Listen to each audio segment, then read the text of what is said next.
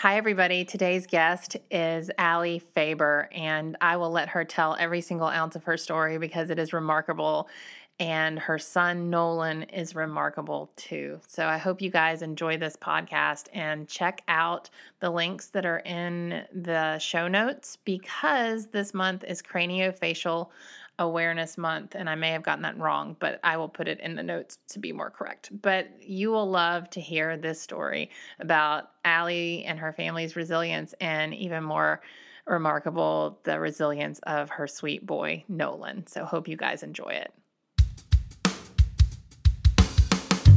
Welcome to the Same 24 Hours podcast with Meredith Atwood. We all have the same 24 hours each day, and it's what we do with those 24 hours that makes all of the difference in our health, our happiness, and our success.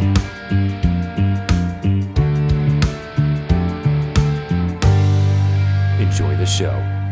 Welcome to another episode of the Same 24 Hours podcast. I am your host, Meredith Atwood.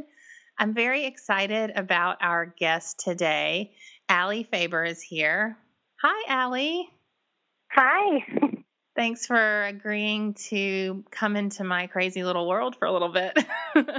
Oh my gosh, my absolute pleasure. I love your podcast. I definitely brushed up on a couple of recent episodes, and I'm looking forward to contributing, hopefully, something good. So I came across your Instagram, and I just knew, and I don't even know how I came across it. Maybe someone liked it, but and it showed up in my feed. But I thought this is just incredible. It's such an incredible story of love and motherhood, and just had to talk to you. So, Allie, tell us a little bit about you, your son, your family, and what we're doing here.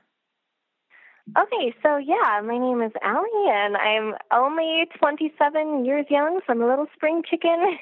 And my husband and I, when we were about to start our sophomore year of college, did something very uncharacteristic, which was got married. And while everyone in our lives was still definitely figuring out who they were, we were kind of older souls, and we knew that we wanted to just start life there and pick up the pieces and learn as we went. And so how old were you guys? Is that like 21? Oh, we were 20. Okay. So I was 21 when I got married. Oh, okay. Yeah. And that was weird, 20 years ago. So, right. Yeah, I get it. And it's completely unprecedented now. I mean, everyone in my life was telling me I was crazy and him as well, except our families, which were incredibly supportive, and they knew that we don't typically rush into things. We're kind of old farts, pardon my French. So they were all thrilled. We started this life together, still trying to finish up our educations with a little rental house. And even though we thought we had a very mature 10-year plan of where we wanted to be when we started, having children and putting our eggs in different baskets and having our savings account filled up and no credit cards and all of these things, within a year of being married, I was pregnant with our son, who is 5 now, Nolan. And even though we tried our very best to make sure that didn't happen, it was a fluke of all flukes, and what a fantastic fluke. This journey that we've been on since our son was born has shaped us into definitely completely new people than we could have been without him in our life. He gives us this dose of perspective that we wouldn't have had. We would have very much just been a little more self-focused, and I think maybe just a little more inclined to think that we are in control of everything as people. We're both very type A, OCD, everything needs to be this way. Here's our checklist of how life should go. And then we just got thrown a curveball when our son Nolan was born. So that puts us at February of 2012.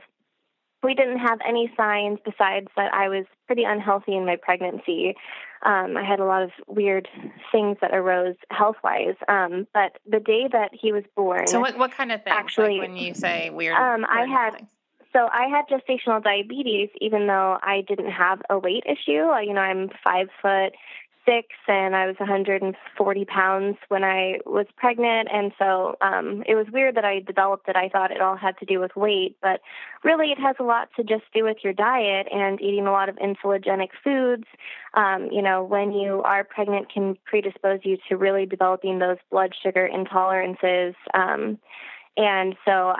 Insulin resistance is a huge problem when you're pregnant. So I had that. And then I also had polyhydramnios, which basically is excess amniotic fluid. And I had excess amniotic fluid to the point where when I had my emergency C-section with Nolan, I had up to like 2 or 3 liters of fluid that they had to remove from me.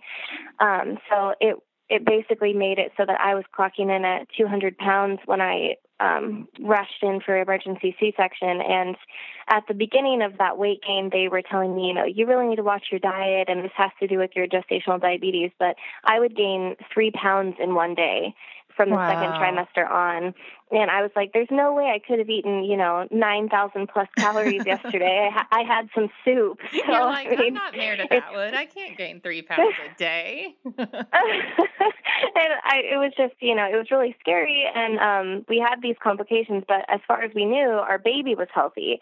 And what life looked like with our baby, even though we hadn't planned for him to come this quickly, it was going to be great. I was going to do mother-baby swim class with him, and I was going to get, the weight off and get back to life with, being a mom and blend up little veggie foods, and I was going to do it right. And I had all these ideas of how life would go. And then one day, close to my due date in February 2012, he stopped kicking. And even though no one else was concerned about it, I knew that it was very uncharacteristic for him. He was a very active baby.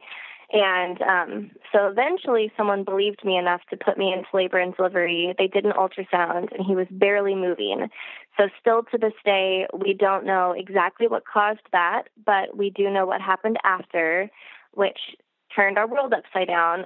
Nolan was born blue, and it took him about 30 minutes. It took the doctor and the frantic team around us about 30 minutes to resuscitate him and get some color in him. They actually had to intubate him because he was choking on his tongue, and he didn't have room. He didn't have room for his tongue to be in his lower jaw because his jawbone was underdeveloped. So it was just stuck in the roof of his mouth, and he didn't have a stable airway. Okay. So this is all. Wait. So obviously you had the C-section. So what were you seeing or knowing or doing during all of this? I mean, with a C-section, they got the thing up and you're like out of it. So like what was your husband doing? Tell me what happened during those moments in that 30 minutes. Right. Okay. So when they first checked me in, and I did the ultrasound and he failed his fetal well-being test, I was actually with my mom. And so Jay, my husband, was at work, and then I feel like around the time where Nolan was out and they were trying to resuscitate him and bring him to life potentially is when Jay rushed in to see his son and to see his wife. He was, sprinting over from work because all he knew was that they had to get the baby out now. It's all a blur for me because as soon as Nolan was out and I didn't hear him crying, I simply asked. I tried as much as I could. I think I knew somewhere in me that I needed to stay calm. So I just, as calmly as I could possibly say it, said, "Why isn't he crying?" And that was all they needed from me. They rushed behind me. I saw kind of, a nurse go behind me where the IV was.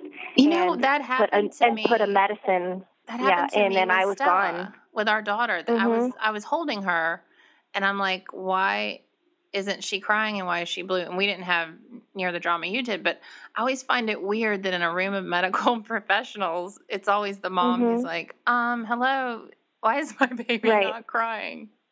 Right. Yeah. So they actually knocked me out with a drug called Versed, which is what they jokingly refer to as a roofie, like a hospital roofie. Okay. So I was gone because they didn't want, obviously, me to be panicking when they haven't sewn me up. So they knocked me out. We're dealing with, a baby that, for all intents and purposes, was dead. And then a person that needed to be healed from major surgery. So I was no longer conscious at this point.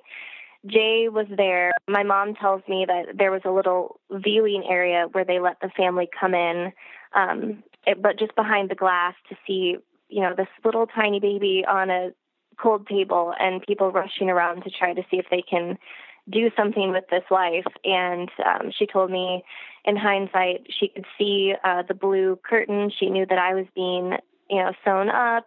It was just so much to process for all of our family. And then she saw Jay's face, and he is a fourth-generation dairy farmer. He is as far removed from a person that would panic as possible. Mm-hmm. He's so evenly keeled. He's just, solid, where I'm up and down all the time. I'm a very emotional, artistic type. He's just a very calm, few-word type person. And she said that his face was just white, and he was, kind of just, his hands were up by his ears, and he just was in shock. And she said one of the worst parts of that whole experience was seeing him like that, because it's so uncharacteristic for him. So the good news is, fortunately, they figured out that his tongue was making it so that he couldn't breathe. They pushed it out of the way. They put an intubation tube in, and he turned pink, and he let out a little cry, and life started for him. Oh my goodness. But what life started as was a very scary diagnosis. They weren't sure what genetic condition could have caused his small jaw, his missing structures on his ears. He's missing his ear canals, his missing zygomatic bone, which is your cheekbones, and then he had a missing lower eyelid. So there were just these little facial anomalies, and there was nothing else. He did have a cleft palate inside his mouth, because if your tongue in utero is just up in that position, then your palate doesn't form correctly. Around that, very powerful muscle that's just pushing against it. So he had all of this stuff, and we only found out about it the day he was born in this most traumatic way. So I wake up, and I immediately want to see my baby, and they're telling me, you have a very heavy drug in you, so as soon as you're strong enough to sit up on your own, you can see him. And I was fighting them tooth and nail to get down to him, and life changed for me when they finally wheeled me in and I looked at his face. And it's not because I didn't love him. It's kind of the opposite. It shocked me how he could not have possibly looked different than I would have thought my child would look. He didn't look like Jay. He didn't look like me. He looked like his own separate, very unique entity. But for some reason, I just felt this unbelievable amount of protection over him, this fierce love that this little baby that was barely stable with this intubation tube in his mouth, with tiny little ears and tiny little cheeks, who just could not be more different than anything I had experienced before, that he was mine, and that I was going to do everything in my power to give him a good life somehow, and to give him friends and give him a future. I felt like if I wasn't advocating for him from that earliest moment that I looked at him, that it could undermine any progress he could make as a person, that really it was about me and Jay giving him the tools that he needs, whatever his life would look like, to succeed. And so Jay, I just looked at... I was just going to ask you, before you saw him, did Jay or your mother, quote unquote, prepare you for what had happened, or for his little precious features that were different? I mean, or were you as surprised as they were? The nurse actually told me, Jay was kind of just really quiet and really emotional, and he was just holding my hands, and I don't think he wanted to get it in my head that it was maybe worse than it is, because when you hear it all and you haven't actually seen it, it does seem even worse. I think it's a lot better when people meet Nolan and they're like, oh, and they kind of breathe a sigh of relief. Like, I wasn't quite sure what to visualize, but man, right. He's cute. He didn't say anything. He just wanted to know if I was okay, and, said, I've been with Nolan, everything's okay, and was just trying to be really comforting because the whole thing had been so traumatic. My mom said that she had been down there with him, and that was kind of all she had said too. I think in hindsight, in retrospect, they were doing their best to not get any ideas in my head without me having seen him myself. But the nurse did say, so he's going to look a little different. He has this. And she was kind of rattling off these scary sounding conditions. And she was like, we're not quite sure what genetic syndrome he has, but we're thinking he might have something called Treacher syndrome. So are you ready to meet him? And kind of left the ball in my court. Like, do you want to see your child or not? Or you like, okay, let's go. Talk about the syndrome first. Or, I mean, was there any hesitation, or you just wanted to see your baby? I knew that I could talk. Yeah, I knew I could talk all of that out with my family and with the doctors. Once I saw him, there was just something about I need to get down there. So when I saw him, I mean, the first thing I thought was, he just looks so pathetic. He has all these cords. Why isn't anyone holding him? And it was just this instant maternal instinct. But I know that that's not the case with other families that have had children with Treacher born. Treacher syndrome is something that 1 in 50,000 babies get. And it's a gene called TCOIF1 or the treacle gene. And basically it just means that at some point in their gestational development, their bones stopped growing in their face. And that's it. It has nothing to do with their intelligence. It has nothing to do with their, longevity, their lifespan. It really just affects the bones in their face, but it affects it in a very scary, severe way, which is, clearly Nolan's jawbone was so small that his airway wasn't compatible with life because of the syndrome. So there is there's kind of an unknown. If we would have known ahead of time that he had Treacher, it might not have helped us, go through those first scary months of life. We still wouldn't have known the exact extent of the severity of Treacher, and it can range from maybe somebody has a small ear and, maybe a couple other features that are a little bit mild and underdeveloped, and they would still say that they have Treacher if they tested them genetically. But it could be so severe that every single bone in your face is so underdeveloped that you cannot live. Wow. So it's a very scary, risky condition. But if you are out and about with Treacher, and if anyone ever happens to see someone with Treacher, because we know at least a couple thousand families in the United States and Europe that have children or adults with this syndrome, these people actually have an incredible story, because if they've survived all of that, they typically are some of the most resilient and compassionate and motivated people on the planet. I'm lucky enough now with Nolan at 5 years old to have attended retreats, to meet other Treacher families, and not even Treacher as much as just any craniofacial condition, which could be, a cleft palate or something severe and even more rare than Nolan's syndrome. And my life now is, 5 years down the road from that day, is just doing my best to advocate for these kids, because I had never seen a face like my son's until he was in my arms.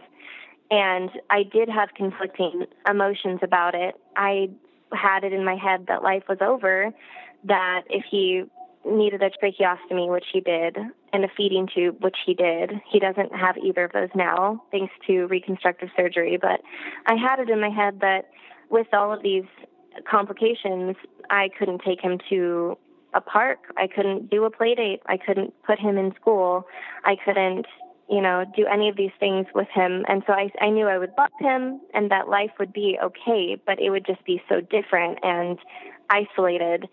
So clearly it isn't, and I'm so thankful for my family and for Jay and for amazing teams of doctors and therapists that have helped us kind of prove everyone wrong in that regard. But, as we're talking today, Nolan is in kindergarten, and I'm just at home getting to share and advocate for him and other children affected with this condition.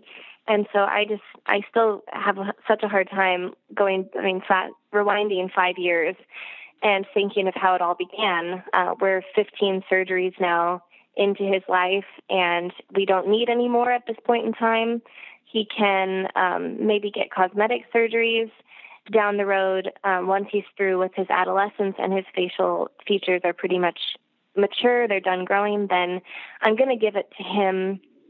From there, I'm going to finally hand him the reins and say, if you want to look like Matthew McConaughey instead of how you look, it's 2027 or whatever. So there's technology, there's 3D printed cheekbones that you can get. You can do whatever you want, and I'll support you. But I want you to know that I love your face, and that everyone that meets you loves your face and never forgets it. And it is special and beautiful, and you deserve to be treated with respect and love. And I want him to know that first, but then plunging ahead down his own path with his own body and his own life, I want him to feel that he can choose, to do whatever would make him feel better.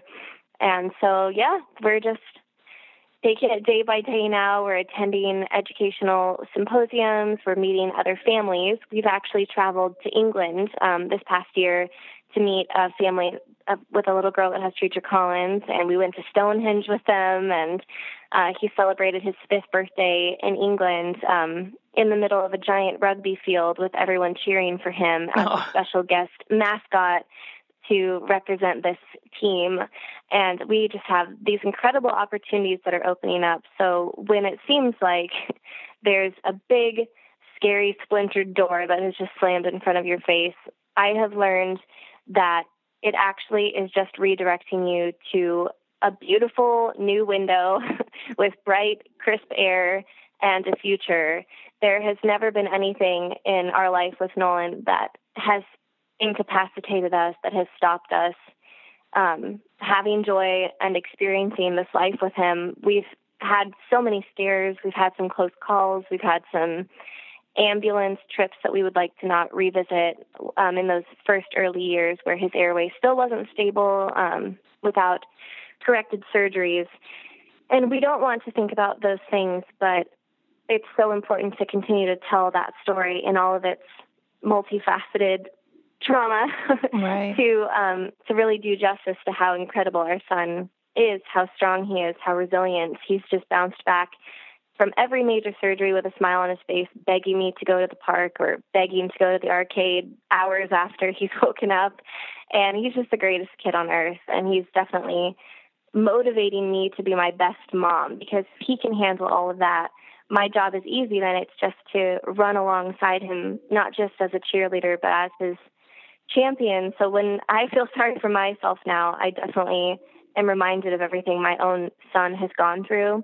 And it's the lens that I look through now that is helping me keep cultivating my passions, keep being my healthiest person, keep making good food decisions for my family every day, keep making good financial decisions for us that will give us our best future, because it's all really for him, hopefully.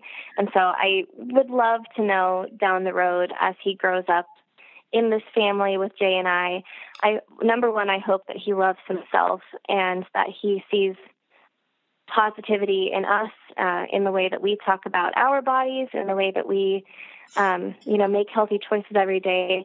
But I really hope that he knows how much we are on his team, and no matter what his future has in store, that we're there to support him and to hopefully make it so that any other kid that comes through all these steps has resources, is able to find our hashtags, is able to plug into our social media stories of our own son's life, and that it can just get better for these kids every year that passes. I really think we've come so far as a society with inclusion and celebrating diversity, but I do think that this is kind of the final frontier of, even if you don't look characteristically like people on TV do, or, people in media are telling you that you should, you still are valuable. You still deserve respect and love and to be stood up for.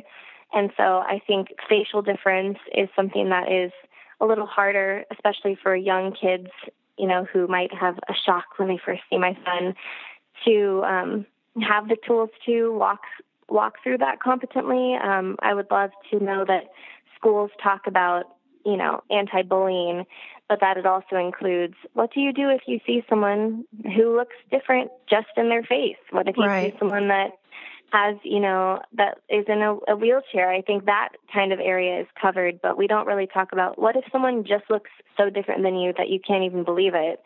What are you supposed to do?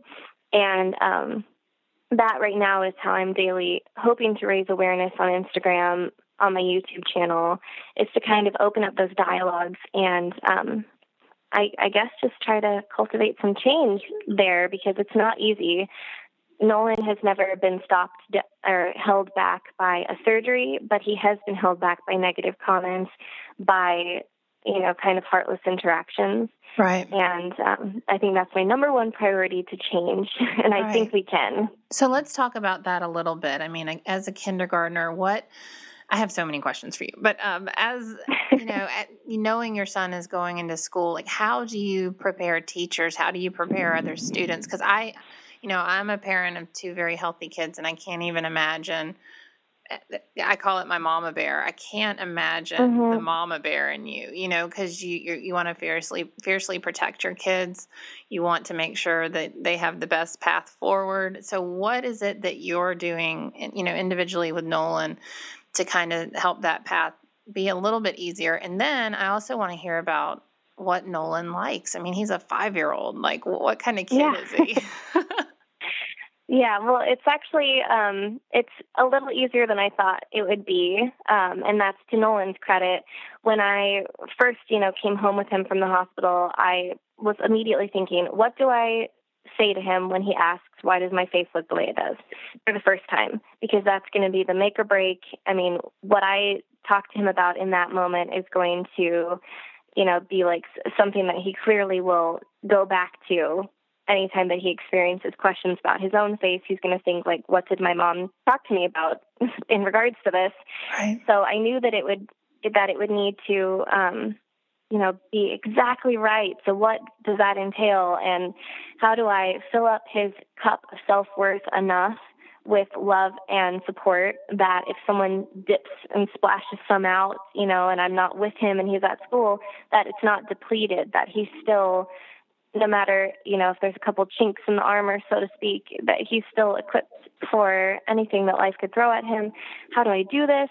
And it was so easy, really, because Nolan was a lot more aware than I thought he would be, a lot earlier than I thought he would be, a lot more emotionally developed than I thought he would be. He's just kind of a very wise, critical thinking little person, and he always has been.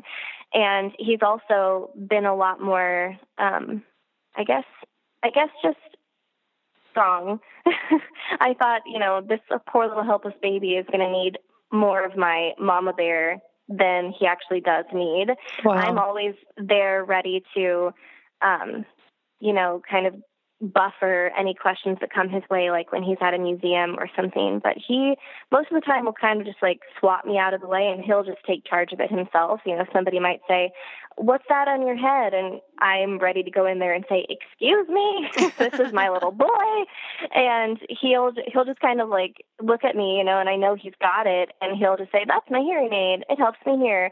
When I don't have it on, it sounds like I'm underwater. But when I do have it on, it's perfect, and I can hear everyone, and it looks like Iron Man's mask. It's really cool. I'm the only one in my school that has it." And so he's just always been resilient and positive enough that anything I throw his way in terms of like just information about his syndrome or, just like tips for if someone talks to him and makes him uncomfortable, he's always like, yeah, okay. And then he just keeps sprinting ahead, and I'm always just trying to keep up with him, which is so cathartic to me, because I had a really bad school experience almost every year that I was in school.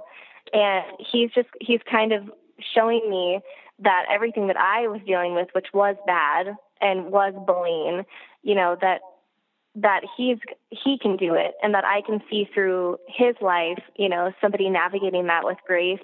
And it's just kind of something that I'll always be able to share with other people, just how strong and easy Nolan is navigating this life. That was a terrible sentence. It was very fragmented. But yeah, I mean, Nolan now at 5 years old is into video games, no matter how much I would like him to not be. Right. He'll look up YouTube videos on how to beat the ultimate boss level in Super Mario 64. And then when Dad gets home from work after dinner, he'll ask him if they can beat the boss level together. And he's very smart. He likes to take things apart and figure out how they work, like remotes and like tools with Jay. He's really yeah. Yeah, and he's really interested in building things and being outdoorsy and hiking. He can run a lot further at his barely 35 pounds. He can run a lot further than Jay or I. So in a literal sense, he's making us our healthiest, best selves. And obviously, in an emotional sense, he's really strengthening us, because if our son can handle this, then we can handle this. And he's really helped, believe it or not, our marriage tremendously, because any horrible fight or any horrible name that we could have called each other, we did that first year of his life. I mean, we were not getting our needs met. We were not making good choices for ourselves, eating-wise. We were not getting good sleep, and we were in this horrible place where we were uncertain every day if he would still be with us. And so clearly how we treated each other was an afterthought, and we were not putting time into our very young marriage. And we had all of these terrible fights, and we realized at a certain point in that first year of his life that we don't want Nolan to get an idea that this is how marriage should be. We need to figure it out. We need to communicate. We need to find healthy hobbies to do together. And we need to never say some of these despicable things that we've said ever again. And so even in how Jay and I treat each other now, it's through that lens of Nolan. And I mean, we don't have time to argue about something. We have to sprint alongside our son. So if there's a disagreement, we just look at each other and we kind of know. We nip it in the butt, we apologize, and we keep trucking. We obviously still have, rough days as people that are in each other's space every day forever. But it's so much better than it could have been. And we really had to kind of hit that rock bottom place of fighting and not respecting each other and not making good decisions in that relationship and in our own lives to know just how far we needed to climb back up to feel like functioning human beings. So Nolan, fortunately, is so wonderful for us in that. And I think his family life, hopefully, is what he needs to be equipped for his future. Well, it sounds like you guys are absolutely fantastic parents, like just all around. That's just incredible. I want to ask you, though, you mentioned that as he, from very early on, you were concerned about what you would say to him when he asked you about his face. Do you remember that day, or what happened? Yeah, it happened. It happened in little moments, probably between the age of 3 and 4. These little moments that I would happen to catch, like, him brushing his teeth in the morning, and then I would kind of see that he would be squinting and like turning side to side and really, sizing himself up in the mirror. And I would use those opportunities to swoop in and brush my own teeth and then, kind of look at him in the mirror and be like, oh, you look really, really handsome today. Look at your big, strong muscles. Look at your gorgeous brown eyes. Do you know how handsome you are? Do you know how special you are?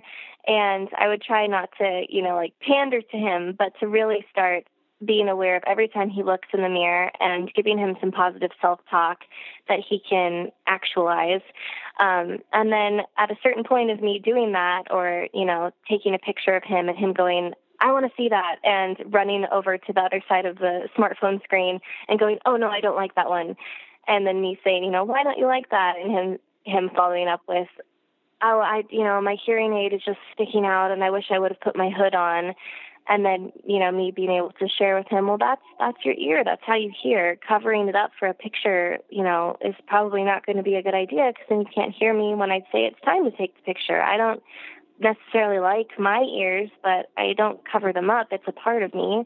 And, later on down the road, you could do whatever you want for ears. You could get, 3D printed ones, and I would show him pictures, or I would show him other individuals with Treacher that have different kinds of ears that have been made surgically.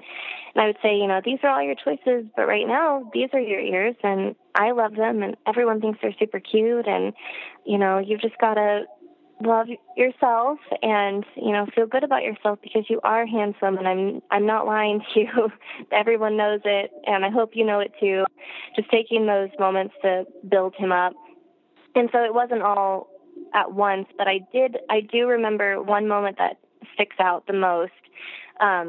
He just said, I had never really talked to him about, you have Treacher-Collins syndrome, but he had heard in every single doctor's appointment, Treacher-Collins syndrome, Treacher-Collins syndrome. Right. And I really was wanting to make sure that he didn't feel like I'm Nolan, the kid with Treacher-Collins. I wanted him to know I'm Nolan, the kid who can do 12 miles on the Pacific Crest Trail. I'm Nolan who can do 15 surgeries but still be in normal preschool and be the best reader in my class. I wanted there to be other things that define him besides this condition, but I heard him say to a friend, I have Treacher-Collins, right when the friend met him. And it just stunned me, and I turned around and just kind of watched that interaction, and the kid was like, what do you have? And he said, Treacher-Collins syndrome. It's really rare. Not a lot of people have it, and it just makes my face look different than yours. And it was so simple, and it was, perfectly age-appropriate. It came from his mouth, and afterwards I said, I didn't know that you knew that you had Treacher-Collins. Do you want to talk to me about that? And he started asking me a couple questions, and none of them were too deep, for, will I pass Treacher-Collins on to my children? I mean, obviously Right. It wasn't any of the true tough questions, but I think I gave him enough information that he felt he could advocate for himself with that. I mean, he had already known about his hearing aid and been really good at telling people, I can't hear you. It's too loud in here. I hear through this. But to know that he knew my face looks different because I have this and it's okay. And to almost get a sense from him that it was something he liked to share, that it was a cool thing that made him unique.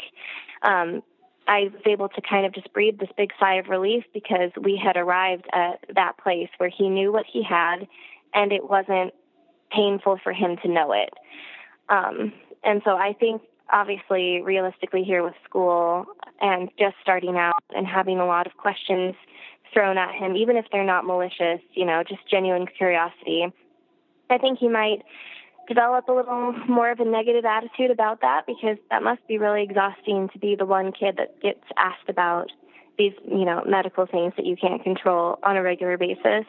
And I'm hoping beyond hope moving forward that he has teachers' assistants and teachers and therapists on campus that can answer the questions if he wants to tap out, or that they're at least aware when he's getting exhausted from it and can step in. I'm hoping that he has good enough friends around him that he can just be himself, and there can be days where there's no questions, there's nothing that is different than any other, first grader would have in their day. I'm sure that there are going to be good days, but I am very much increasingly aware that there are going to be days that I have to meet him with some strength and draw on some reserves I didn't know I had. Because if he sees in him sharing a bad day because of, this genetic condition, if he sees that I cry from hearing about it, if he sees that I get upset, he probably won't want to share it with me too much more.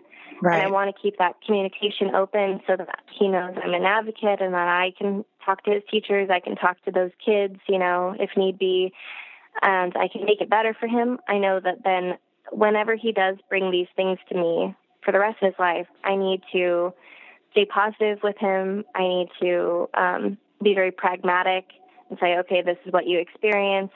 This is what I'm going to do tomorrow. Feel free to do this. And you have done nothing wrong, and we love you, and the ball is in your court. Do you want to go back to school tomorrow? Do you want me to walk you in? Do you want to email your teacher, to give him choices, to keep it very problem-solving, Right. age-appropriate, and, to hopefully be able to navigate all this, because I've also learned that a big thing in my life is I cannot control anything I cannot predict what my day is going to be like with him, and I can't predict the kind of days that he's going to have, but I can equip us for them. I can make myself get adequate sleep. I can give myself good foods. I can keep my body strong. I can keep my mind strong, and I can rush into these challenges kind of prepared for battle in a way. And I'm trying to do that with Nolan too. But with him, it's a little different. It's giving him a community of peers that have this condition that he can go to, kind of a safe space of adults and family members that he knows how to message on his iPad. So he doesn't even have to necessarily talk to me. He could talk to one of his aunties or, just say, I kind of had a bad day, and that there's someone there.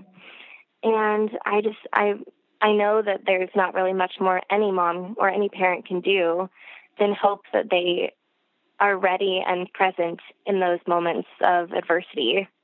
Well, I imagine that as tough as this is the time to be a parent of children, with any sort of difference, because, you have a social media outlet, right? You're able to raise awareness. And think about 50 years ago, how much harder it would have been. So talk a little bit about how through social media, you're using those platforms to raise awareness. Yeah, so with my YouTube channel, one of the positive changes that I was making in my life because of Nolan and this new journey that I've been on was going through kind of my house and making sure that it was clean and that everything that we had was necessary and essential for every member of our family to be, our best selves and to have everything that we need, not necessarily anything more. We were in a bad place of just like excess consumerism because, of course, if your kid is like my kid, you're like, oh, you deserve a shopping trip. So the first couple years was whatever you want, you just have it, bud. That's the least I can do for you after everything you've experienced.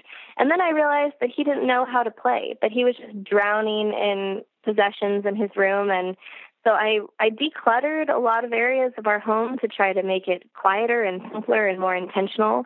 And so I started my YouTube channel just showing people my progress on that, on kind of pursuing a minimalism journey. But that sounds really convoluted and kind of stuck up. And I think minimalism isn't quite the right word, but I was just trying to be more intentional in our life together.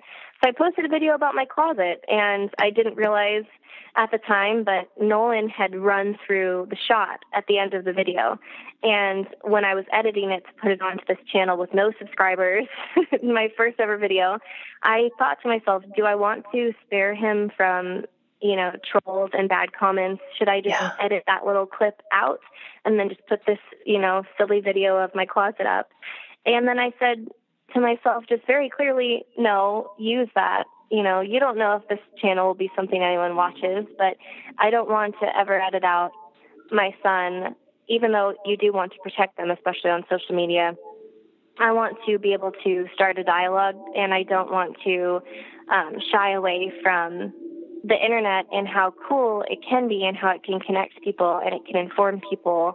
So I kept him in it. And a couple months down the road, I had, maybe like 1,000 subscribers or something. And I would continue to share, decluttering videos. And it wasn't necessarily Nolan focused, but Nolan would be in them. And I guess I just gradually got more and more courageous with what I would include. And then if there was a comment about him, which there has never to this day been a negative comment on YouTube. That was what I was going to ask you. Yeah, which is absolutely insane. Wow. And so every potentially negative comment was just kind of out of curiosity or out of ignorance. And I had no problem mama bearing into those and, informing them and not having anger towards them, but to really, use that opportunity. And then I got so many unbelievably positive comments about like, I've never seen anyone like your son. It's so cool that we can see a little taste of his life and how he just likes to sit and play blocks while you talk about shopping addiction or something.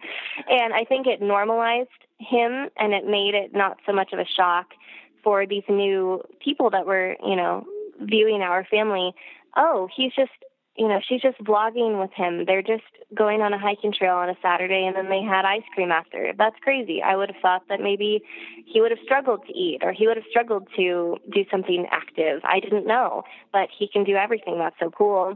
And so with Instagram has always just been what every mom, I think, uses Instagram for, which is to take pictures of their food and to take pictures of their kids. Right. So I use that one a little more aggressively with my activism and my desire to advocate for him. I knew, as those are my two social medias that I do have, my only two, that people like me that only use Instagram and they're kind of off Facebook now, for example, that they might search hashtags like Treacher Collins syndrome if their own child was born with it. So every picture of Nolan, I'm like Treacher Collins syndrome, craniofacial condition, cleft palate, tracheostomy, tubby kid. And I mean, I just rattle off every part of who he is medically, because I want someone that is scared and alone and thinking that their life is over and there's no hope to find Nolan just sitting at a park with his mom and to see that these kids can do anything as long as we give them the tools to do them. And I think it's an incredible opportunity. I have had people, I just recently had a dad in India direct message me on Instagram and say, what should I do? My daughter was just born with Treacher Collins, they think. What surgeries have you had? What should I tell her mom? She's in such a dark place. And I was messaging him for a couple of days and just giving him everything I knew. And so I know that, in my life, I do believe that everything happens for a reason. And I think that when we are in the thick of something that's so hard that we don't know if we can survive it, the thing that we can look ahead to is someone will be able to use this experience of ours. Yeah. It will be able to help someone else. Our story is so powerful, and it's so unique that now, because of social media, we can share it in these larger ways, in these far-reaching ways. I think we all have these incredible opportunities to educate, especially, if you have a child with a genetic condition, which I just found out is 1 in 25 children. So it's pretty much one child in every classroom, even if they don't have something you can see visually, like their face is affected. 1 in 25 children, potentially one kid in every classroom has a genetic condition that they're struggling through. Wow. And it's crazy that we can all connect and that we can share and develop strategies to move forward and to do our kids justice and to give them a better life, all through, our smartphones. So that's hopefully what I've been using it for. And now on my YouTube channel, the 2 most watched videos of mine are sharing Nolan, specifically him, and reacting to the new film that's coming out called Wonder, which is about a child with Treacher Collins. They won't say it in the film, but they do say in the book that he has the same gene that Nolan does. Okay. So we were lucky enough to meet Jacob Tremblay, the actor that's going to be playing Augie Pullman, this character with this condition, and we were able to have like a little play date with him and Nolan, and it's just that film, when it comes out, I think is going to do so much good as well, because it's just his journey through not being accepted because of his face and what 1 year at school can do, this quiet transformation and how strong kids like him can be. And those videos that I shared of my thoughts on the film, what I know about it, and then Nolan came in and gave his 2 cents. They almost have 1 million views now. And it's so I'm really proud that Nolan was able to be brave enough to share. And I told him, lots of people are going to be watching this and they're going to be talking about you and me and this movie. Is that okay? And he was just so excited to do it. He asks me on a regular basis, what are our YouTube family, what are our YouTube followers saying? And they send him postcards and they, encourage him when he's about to have a surgery, or when his first week of school started, he was getting good luck cards.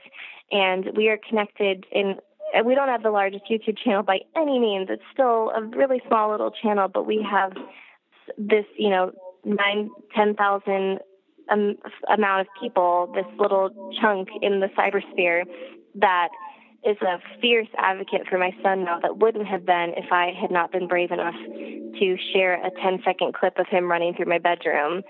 And I think there are so many good people in the world, and all we need to really bring that out is education and exposure. Yeah. And I'm always surprised at how good people can be. On Instagram, I have had, a lot of people that I've blocked. I think it's kind of harder to, I guess, maybe police that site, as it can't be accessed through a desktop. And so it is just, maybe teenagers messing around on their smartphones, making fake accounts. And I think it's a little harder to really be safe. So I'm hyper vigilant there. I think you'll still have to request me if you want to follow me. I have it as private, but I am still reaching people through, my profile, even just being up there, and the hashtags I have even in my bio. So I feel encouraged with that I am still doing good somehow, even though I'm a little more protected on that site. But yeah, so that's how I'm using social media. I think that was a real ramble fest of information. And I think it's so great that, a lot of times I'm not doing near the type level of, quote unquote good that you are. But part of the reason that hashtags and all of that exist, even when I post a race picture and I, post first triathlon or triathlete and whatever, it's, my hope is that someone is dabbling in the sport of triathlon. They want to get started on a health journey and they find me because, if I can do it, anyone can do it. And so I love that sense that social media can bring people together and help, create a culture of compassion, even though half the time it's not very compassionate, but you do find, your people, and you do find encouragement just when it seems you need it the most sometimes. And so I think it's awesome that you're using those platforms to reach a wider audience. So tell us a little bit about kind of what's next for you guys and where you see everything going and how everyone can find you on social media. Yeah. Okay. So in the next year, we are doing 2 large events with the Children's Craniofacial Association of America, or CCA Kids for short. So CCA Kids is the large community of, it's like the large charity organization that Nolan's genetic condition kind of is umbrellaed under. And so the Children's Craniofacial Association of America does a family retreat every year. And so it's not just going to be kids with Treacher Collins, but we are all kind of in the same boat, navigating the same kind of facial surgeries and needing tools, needing to attend symposiums so that we can be better advocates, so that we can consult with leading surgeons, so that we can develop plans of action for, putting our kids into school for the next school year, and giving our kids educational symposium events. There's really amazing things that CCA does, like they'll do while we attend the retreat. There will be, dating with a craniofacial condition, or applying for your first job as a teenager with a craniofacial condition, or living as a sibling of a child with a genetic condition. And there's something for everyone. We're partnered now with CCA. My family is going to be on the panel coming up this June, which will be in Utah, and we're going to be sharing our story. I'm continuing to share as much as I can medically about Nolan's life on my YouTube channel, and now I'm really happy that it seems to be going over well. There's such a good response. I have a Nolan and Treacher Collins syndrome specific playlist so people can sit through and kind of get a crash course in life with him. And the second event that we're doing in the next year with him is we're going to be seeing our friend Jono Lancaster. Oh, yeah. I know him. I follow him on Instagram. Yeah, and so Nolan spent his 5th birthday with him, and Jono spent Nolan's 1st birthday and his 3rd birthday at our house in Oregon where we live. He just, on his own dime, living with Treacher Collins syndrome, being put up for adoption the second he was born. He's using his life and his story to meet other families and to do he'll do like a United States tour. He'll do school talks at every family that he stays at. If the kid is school aged, he'll follow that kid right into school that day, do a large assembly, share his life, share his message of hope and inclusion and loving yourself. And he now has an official charity called Love Me, Love My Face, which is an homage to his BBC documentary sharing his life called Love Me, Love My Face. And so if you were thinking, as this month is September, which is Craniofacial Awareness Month officially, if anyone that's listening to this podcast was interested in getting involved or giving back or, plugging into one of these charities, I would definitely recommend ccakids.com, which is the Children's Craniofacial Association, or Love Me, Love My Face. And you can find Jono's charity, what they're working on for kids just like Nolan, on his Facebook page. So you can just search it in the Facebook search bar and it'll come right up. You could buy a t-shirt, which goes straight to the charity and helps them fund trips that Jono can take to families in need. And it also helps to raise money for children that need hearing aids or vital surgeries. CCA Kids does that as well. And so with CCA, they actually, if they get enough money for specific children that are in need in their system, they have done college scholarships for them this past year, and they're doing incredible things. We're going to be doing a jogathon large event with Love Me, Love My Face in England at the end of the year, and Jono is actually coming our way next month with his Love Me, Love My Face shirts in tow to do a large assembly at Nolan School and share this message of inclusion and positivity and self-love. And that's what's ahead for us in the next year. We've got some wonderful charities that we were able to plug into, that we were able to find when Nolan was first born, and to actually work in and help with. And that's, I think, always the most useful thing when you've gone through something hard, is to try to find a way to give back and make it easier for the next person going through it, because it is not easy in any way, shape, or form.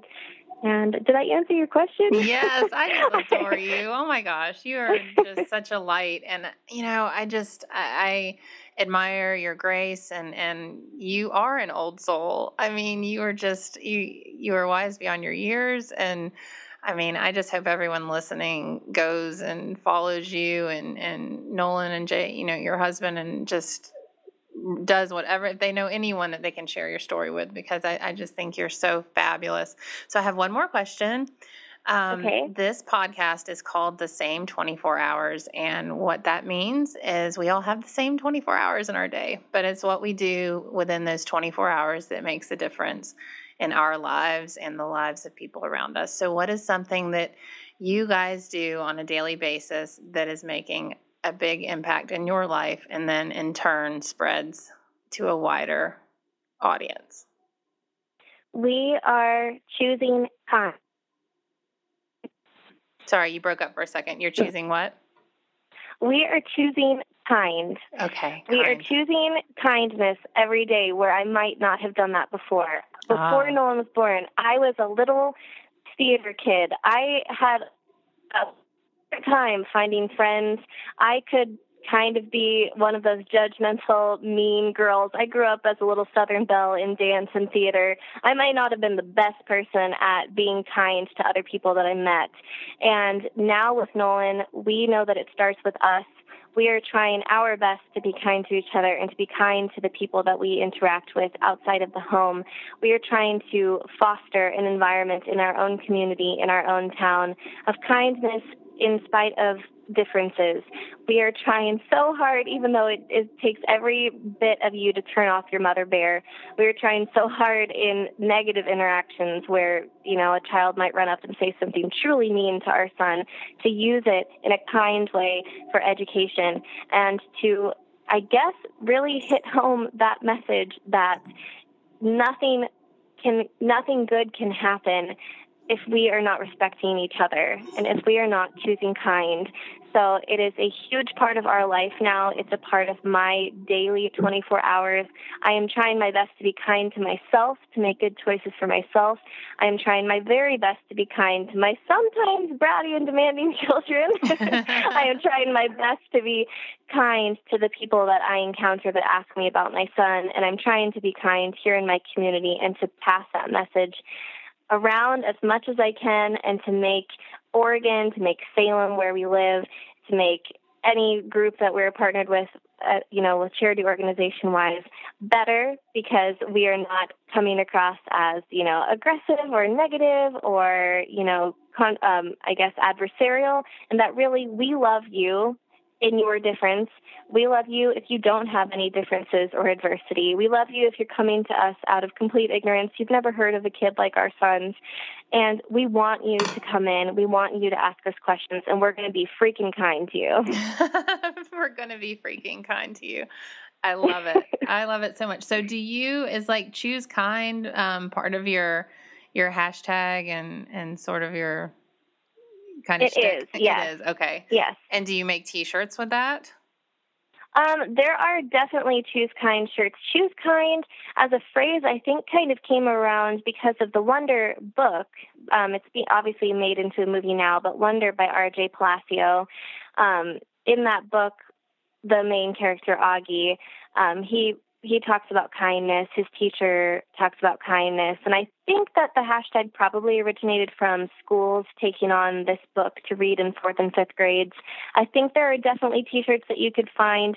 Definitely look up Wonder by R.J. Palacio, and you probably will be able to find Choose Kind shirts with the book's logo. I think Choose Kind is a hashtag that runs well through our CCA, Children's Craniofacial community. It is something that I put on every post of Nolan's, and I know that they're out there. I wish that I could give you a direct link, but I know that if you search the hashtag, you'll probably find the merch as well. Oh, well, I just love it so much. Thank you, Allie, for taking the time. And if we're ever out in Oregon, I'm going to bring my kidlets to meet Nolan, and we'll just do something very West Coast, like drink coffee Absolutely. and hike. Yes, hiking 100%. I am a wealth of knowledge. I'll tell you exactly where we should go. Awesome. So I'll post all the links up to your social media, and thank you so much for sharing your story. Thank you so much again.